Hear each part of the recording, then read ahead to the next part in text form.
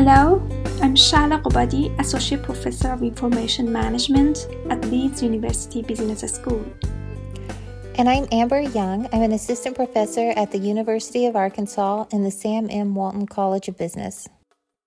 And today, we're going to be talking about women in tech, and especially women in information and communication technologies.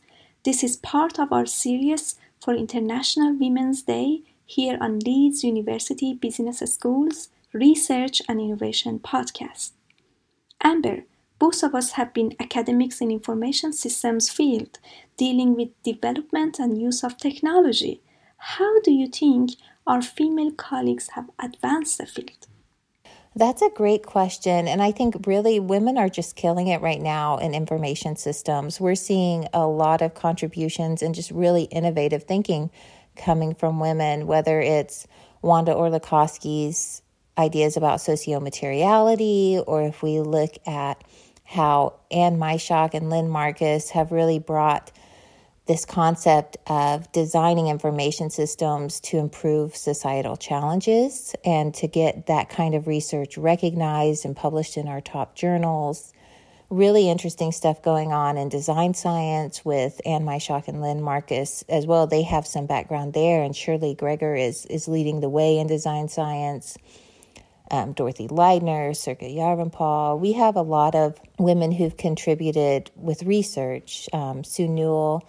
And then, of course, as editors, we had Ritu Agarwal was editor-in-chief of Information Systems Research.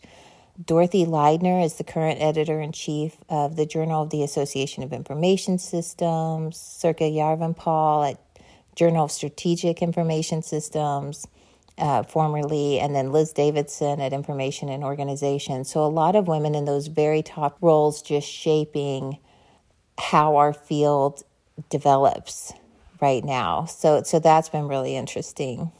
And even in my own department. So I've been really lucky in my own department to work with Mary Lassity, whose work on automation and practice-based research has gained a lot of traction, and Tracy Sykes, who's had like 15 Financial Times 50 hits in the last 10 years.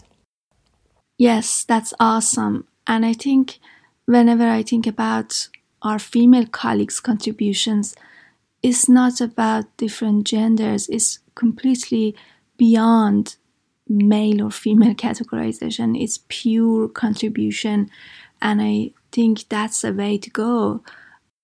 We have a remarkable context in our field, I think, because we're a newer field, that maybe some of the ingrained and entrenched norms that enforce sexism are likely to be less routinized since we are a new field.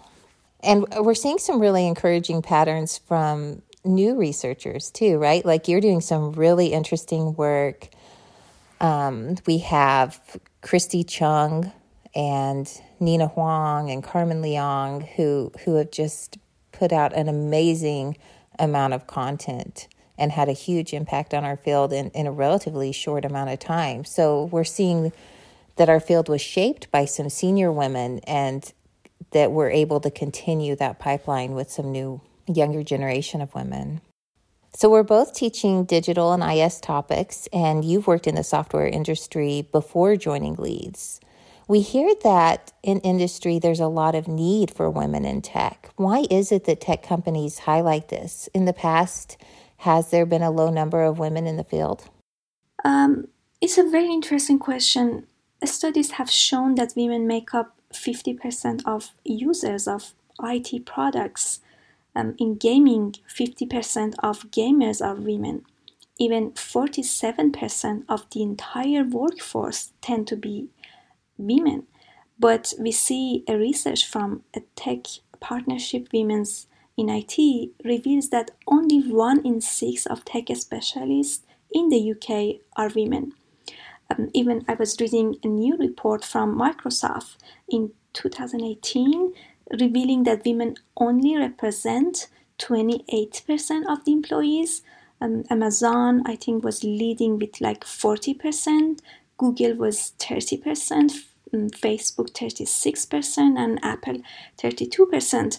And I think even this imbalance is greater when you take into account that a lot of, let's say, these 20, 30, 40% are people, let's say, women associated to activities such as HR, communication, marketing, and not necessarily the actual development and design of technology, and that would be a really much bigger problem.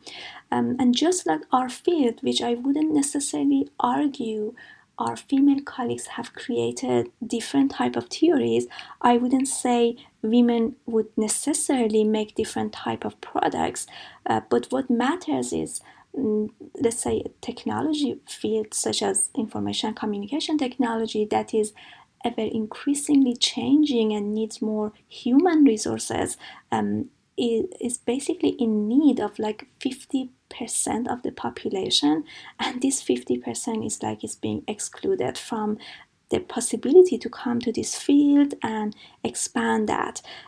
So I believe one of the major reasons that organizations, they have realized that the lack of women in IT jobs is not just a problem for women, but it's a problem for the whole business sector, is having access to a greater pool of talent. So as a result of that, we see organizations have started to recognize the benefits of employing more women in this sector, and they try to address gender imbalance in the workforce. Another reason that I would argue is because we recognize that artificial intelligence is playing a very important role in today's environment.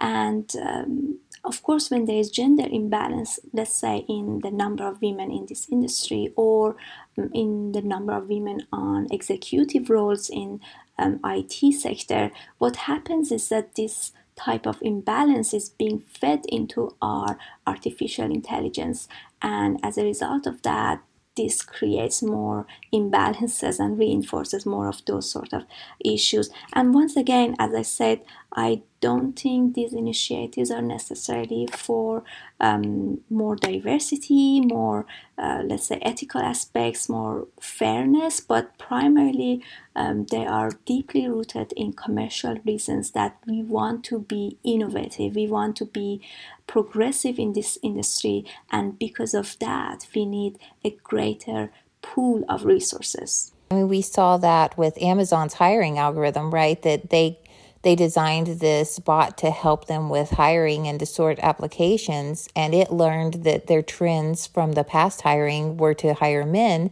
and so the algorithm started ruling out candidates that it figured out were women, that say they had like women's chess club on their resume and things like that. So what are some of the concerns that remain?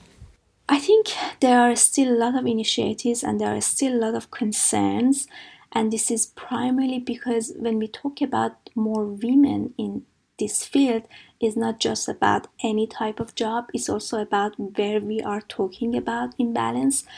So let's say, do women have the opportunity to take senior jobs? Do women have the opportunity to be entrepreneurs?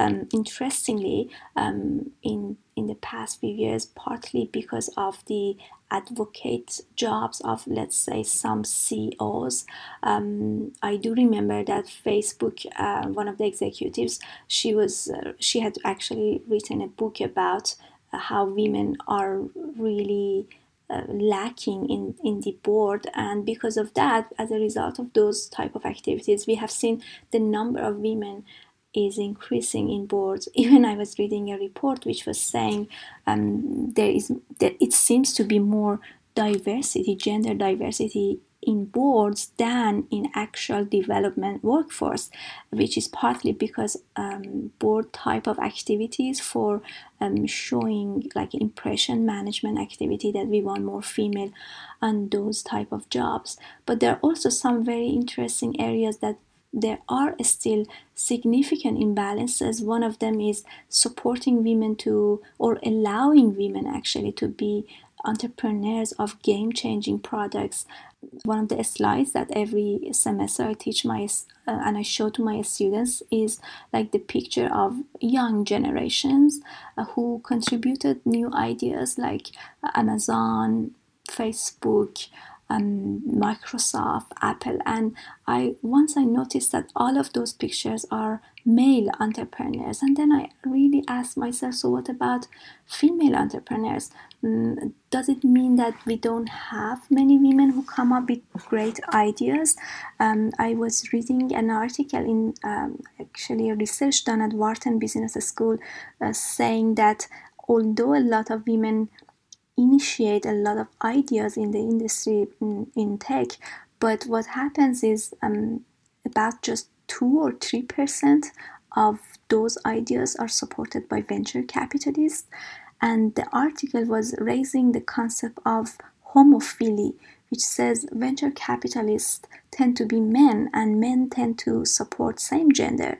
As a result of that, even women with some really interesting ideas that have the potential to be game-changing, they actually are being overlooked because of their need for venture capitalism, for basically money.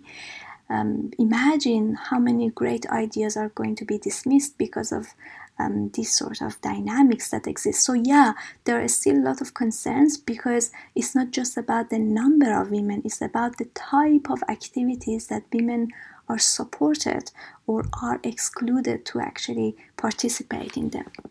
I wonder, what do you think? Because you see a lot of women in this field and that they come and they study. How do you see the ideal situation for women in tech?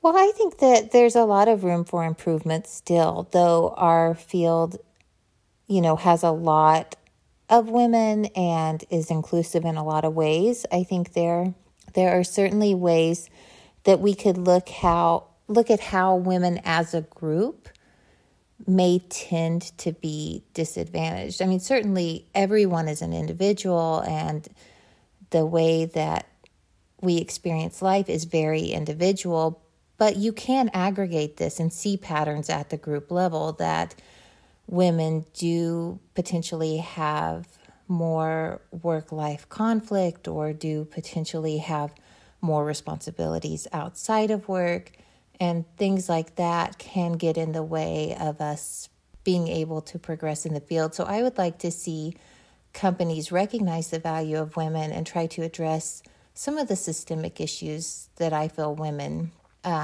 need some help to overcome. There are a number of things that should be addressed in the future. One is, to me, the ideal day is not just a day that we would have 50% women, 50% men. What matters to me is really raising awareness and enhancing girls' critical thinking so that they are able to decide for themselves what they really want, and they are able to distinguish between what the society asks them to do and what they really want to do. So let's say previous generations, there were a lot of voices around, technology is for men and other activities are best suited for women, and now we are moving into the opposite direction. What I think matters is to raise a generation that is able to distinguish between these voices and their inner voice and decide for themselves, because it's not just about the type of job that they do, it's also about the type of colleagues that they want to have, the type of environment, the type of universe that they would live in. So it's important to really return to themselves and decide for themselves. Another thing I would say is, and I would say I see this less in a lot of initiatives, is to give a much greater picture of the possibilities in the tech field. So, for example, a lot of initiatives talk about, if women participate in this industry, is a lot about being a technical person or knowing how to code, but things are changing. We see a lot of, let's say, software field has a lot of roles that they deal with the artistic aspects of developing software, or let's say about the psychological aspects of user behaviors, and they are very important in tech industry, and which means not every man or every woman who wants to be in this field should be necessarily a technical person. You can be game changer in these fields, but not necessarily a let's say type of a technical person. Yeah, I know that there has been work that showed that if we present IT jobs that are social and show the social aspects of that and show that you're not always just alone by yourself in front of a computer, that can be more effective in recruiting women. Yeah, so I think there's a lot of opportunities, and we're going the right direction, and more needs to be done. But we are moving the right direction, and I hope to see a lot more women in our field in the future. Thank you very much for joining us. Thank you so much for having me, Shala. It was really great talking with you. And thank you everyone for listening to us. If you are interested in getting in touch about any things we discussed today, our contact details are available in the description of this podcast. Thank you and have a nice day. Goodbye.